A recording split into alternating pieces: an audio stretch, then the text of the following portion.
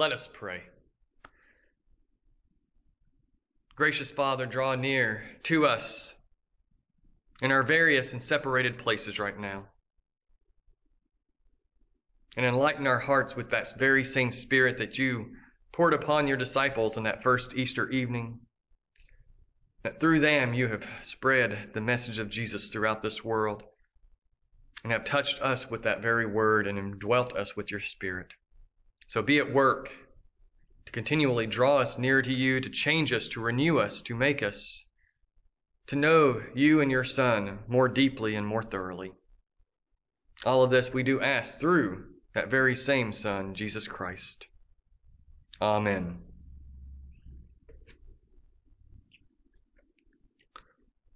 Those dear tokens of his passion still his dazzling body bears, cause of endless exaltation to his ransomed worshippers. With what rapture, with what rapture, with what rapture gaze we on those glorious scars. You might recognize that little verse. It's from a Charles Wesley hymn called "Lo, He Comes on Clouds Descending." As with many hymns, especially older hymns like that, they had sometimes 20, 25 verses that the hymnist would write. And in our hymnals, we have 4, maybe 6 verses at a time. So you might not be familiar with that particular verse from that hymn. Sometimes it shows up and sometimes it doesn't, because our hymns have options. The people who compiled the hymnals have options to choose from different sets of verses with some of these hymns. And so it's not always there. But I wanted to read that today because even though this hymn is one that's often associated with Advent, the coming of Christ, the return of Christ, and also his first coming. And so we sing it sometimes during that Advent season, "Lo, he comes on clouds descending," because the song itself the hymn itself is about Jesus' return at the end, when all things are made new, when he returns and judges the living and the dead. Our dear Charles Wesley captures something in these words that I thought we could import here today. Those dear tokens of his passion still his dazzling body bears. You see, even in his exalted state, even after his ascension into heaven, Jesus bears in his hands, in his side, on his feet, the marks of his crucifixion. He bears the marks of what it took to earn and win salvation for us. You see, those marks come up multiple times in our gospel text as Jesus shows them first to the 10 disciples and others who were gathered together on that first Easter evening, and then a week later directly to Thomas himself. Those dear tokens of his passion still his dazzling body bears, the cause of endless exaltation to his ransomed worshippers. When Jesus returns, he will continue to bear those marks, and those marks will create exaltation in us, his people, because we will finally see with our own eyes that which the disciples have seen. The marks of salvation, the marks of redemption, the marks that renew all of creation. There's something to be said about that Jesus raised from the dead in a glorious body, a body that has been refilled with life, a new kind of life, a life that is unending, a life that can never be taken from him again, and yet he walks and bears and lives with those marks upon him in order to show forth what salvation is, to show forth what salvation has cost God himself. For Jesus is God himself in the flesh, that God himself bore those marks, that he bears those marks in his body. It's a beautiful and wonderful, mysterious thing to think about, to consider, and to rest in the reality that when Jesus was raised, the marks of his crucifixion were not undone. They were not taken off of him. They were not put away. But they are worn by him to bring joy to us, to show us the battle marks, to show us the battle scars, the war scars that he bears on our behalf, because he bore everything else on our behalf. And what do these marks do for the disciples on this first night? These marks bring them from fear to gladness. You see, the disciples, they were hiding in that upper room once more. It was the first day of the week, the evening of that day. They had heard the rumors of Jesus disappearing. His body was not to be found in the tomb. They had heard Mary and the other women speaking of how they had seen him. Mary had spoken directly with him, and she had come and told his disciples that he was about to ascend to the Father, to his Father and their Father, to his God and their God. And Mary had come and told them, but the disciples were still confused. They were still not understanding what the reality of this meant. And here they are in this upper room, locked away for fear of the Jews. They were living in fear because, after all, what had happened? What had happened to them? They had put their trust in Jesus. He had led them for 3 years. He had taught them. Little by little, they began to believe something of who he was. Even Thomas said just a few chapters ago in the Gospel of John, "Let us go and die with him."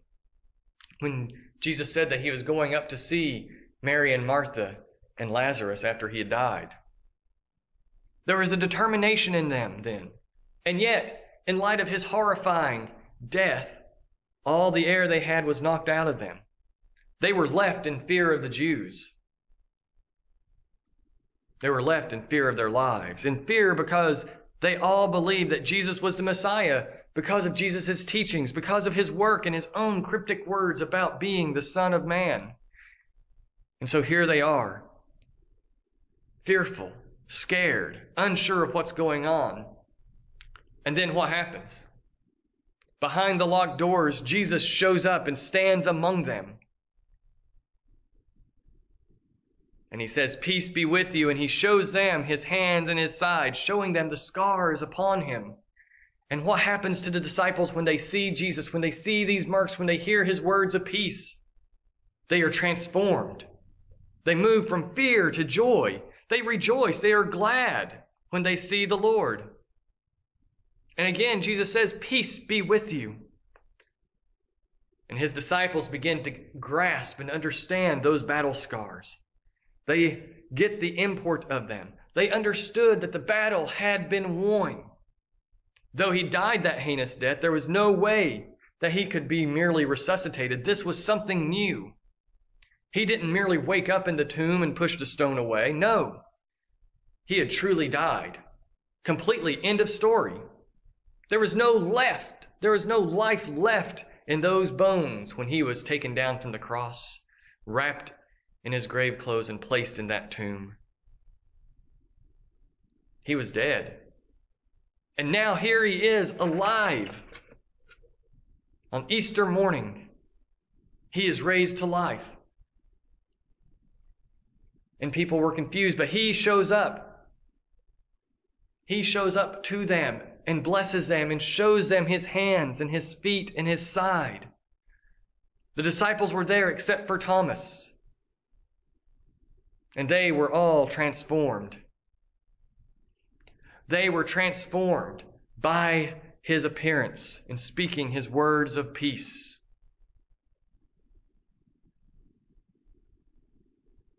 Jesus is Jesus. He has life in himself now. And now, as he looks at his disciples and he says, "As the Father sent me, even now, even so I am sending you." He prepares his disciples to send them out. And he breathes on them and gives them the Holy Spirit that they would have the power to forgive sins, the power to retain sins. That they could then go out and truly proclaim who Jesus is, to proclaim this gospel message of good news of salvation to all those around them. They need the Holy Spirit to do that, to empower them, to strengthen them, because as mere men, they will become fearful of other men. They will be broken down and torn apart by the crowds outside, and they will flee from them. But with the Holy Spirit filling them, bringing new life into them, bringing the very life of Jesus into them, they will be empowered to do the impossible. They will be empowered to preach forgiveness to the most heinous of sinners, to tell them that in Christ they are forgiven, to look to Him, to look to His cross, to look in hope of the coming day when He will return and they can look upon those very scars themselves and rejoice that the battle was truly won by Christ. But for those who refuse to repent, for those who refuse to believe, they can withhold that forgiveness. They can remind those who refuse to believe in Jesus, who refuse to follow after Him and to recognize their own sinfulness, that they do not receive His forgiveness.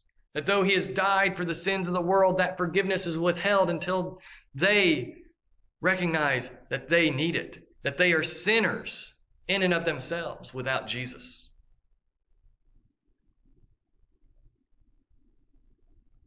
And then Thomas shows up later after Jesus has left them. And they tell him about Him being there. About how they have moved from fear into gladness. That they have even moved from conflict into peace with the Lord through His words of peace, through His giving of the Holy Spirit. That Jesus' death and resurrection is won for the forgiveness of the sins of the whole world. And that they have now been given the Spirit to go out and preach that very forgiveness, that as Jesus was sent by the Father, now Jesus sends His disciples to carry out the message of reconciliation. That in themselves they are in conflict with God. They are not at peace with Him because of their sinfulness. But through Jesus, there is peace. And He gives them that peace. And He gives them His forgiveness of their sins because He has purchased it through the cross. And now they might go out and carry Jesus' peace with them to others. Christ gave them peace that they might carry that very peace to others. And so they move from conflict to peace in just a mere moment. Transformation occurs within them because of seeing who Jesus is, seeing what He has done. Again, they saw with their eyes. And then they were sent out to tell with their mouths what Jesus had accomplished. And so then Thomas comes and says, I will not believe this unless I see these marks, unless I can place my finger in them and put my hand into His side. I will never believe. Thomas is in the grip of doubt here. And forevermore, until eternity, I suppose, we'll always think of him as doubting Thomas. Why he doubts, we don't know. He was so confident in Jesus that he was willing to go and die with Him in Bethany when they went to see Mary and Martha. But through the conflicts, through all that has happened over this past week of the Passion, seeing Jesus crucified, seeing Him nailed to the cross, seeing the spear shoved into His side, Thomas has lost his gusto, and he goes into hiding somewhere else, away from the disciples that first weekend after Good Friday, such that he doesn't even get to see Jesus on that first Easter evening. He misses out on that blessing through his doubt. But Jesus, being Jesus, does not leave Thomas in doubt. He does not leave him there. No, He comes to him, and He appears before Thomas and all the other disciples in that room once more while the doors are locked. And He gives His word of peace. Peace be with you. And then He looks directly at Thomas. And He says, put your finger here and see my hands. Put out your hand and place it in my side. Do not disbelieve, but believe. And in that moment, seeing those scars with his own eyes, he confesses with his mouth, the first one, in fact, to confess that Jesus is both Lord and God. He says, my Lord and my God, and he moves from doubt to faith in just a split moment, transformed by a vision of who Jesus is, not just a vision, but by truly and actually seeing Jesus for who He is. All the disciples have moved now from fear into gladness and joy, from conflict into peace, and from doubt to faith. The disciples have all been moved by seeing Jesus, seeing the nail marks and the scars that are on him. And so, having completed the story, the great apostle John gives us the first conclusion to his book. And he says, Jesus did many other signs in the presence of the disciples, which are not written in this book. But these are written so that you may believe that Jesus is the Christ, the Son of God, and that by believing you may have life in his name. Here is the whole purpose of what John has written, that we might believe, that others who encounter this book might believe. And there's something funny in the Greek there that we translate as believe that Jesus is the Christ, the Son of God, that it could be flipped around to say that you may believe that the Christ is Jesus, the Son of God. It means the same thing, but it adds a little bit of a difference to it. That the whole point of this book is to say that the Messiah is Jesus, and Jesus is the Messiah. The whole point of this book is to reveal that reality, that the Christ has been revealed, and it is Jesus. The Messiah is Jesus himself. And what do you do when you find out that truth? What do you do when you find out that you can move from fear to gladness, from conflict to peace, from doubt to faith? What do you do with that? And discover that it all turns on who Jesus is. And that this book demonstrates, reveals to us who Jesus is, that he is the Son of God, the true Messiah. And that by believing, by trusting, by acknowledging who he is, you may have life in his name. That is, through his name, through who he is in himself. That is what this book is all about. And that is where we are left today. That we hear about the disciples moving and being transformed in all of these ways by encountering Jesus. They encounter him physically. They got to see him face to face. They could touch his nail scars, his spear wound. And in doing that, they were brought into the full confidence of faith. And they received his Spirit when he breathed on them and gave it to them. But we ourselves, how do we encounter Jesus today? We encounter him through the Word, through this very book that we have been reading. John, knowing that he is inspired and been led by the Holy Spirit to write this book, he knows that if the Spirit has led him to write this book, then that very same Holy Spirit dwells within these words, and that those who read these words can encounter Jesus. They can come to know him. They can come to recognize him. They can come to yearn and long for and hope for the seeing of his scars and rejoicing in the salvation more fully. It's like Peter tells us over in his first epistle, that though we do not see him, you believe in him and rejoice with joy that is inexpressible and filled with glory. He's writing to believers who are suffering, who are struggling in conflict. He's encouraging them, telling them that though you haven't seen him, you rejoice because you love him and believe in him. And in that you receive the outcome of your faith, salvation. The purpose of our faith and hope is to find that final redemption in Jesus, to finally see him face to face, to rejoice in what he has accomplished for us. And so that's where I leave you today. Will you move from fear to joy, knowing that Jesus has been raised and bears the marks of salvation upon him? Will you move from conflict to peace, knowing that Jesus has been raised, that he bears the battle wounds, the battle scars of redemption? Will you move from doubt to faith, knowing that Jesus has been raised and bears those marks of salvation, that he bears that which has earned us our salvation, continually, forevermore, ascending into heaven in his own body, bearing the scars, the nail wounds, for you and me, for the world. So believe trust and know that it is the Spirit at work in you. That when you move from these different places, from doubt to faith, it's the Spirit moving you. You don't cause yourself. The Spirit acts in you because Jesus has come to you. From conflict to peace as Jesus pours his forgiveness onto you. From fear to joy as the Spirit fills you with that inexpressible joy that fills you up because he dwells with you and brings you the ministry and reconciliation of Jesus into your life. And so look up and see Jesus coming on the clouds. See him coming bearing those marks for you. And believe and rejoice that he has borne the sins of the world for you and for me. In the name of the Father, and the Son, and the Holy Spirit. Amen.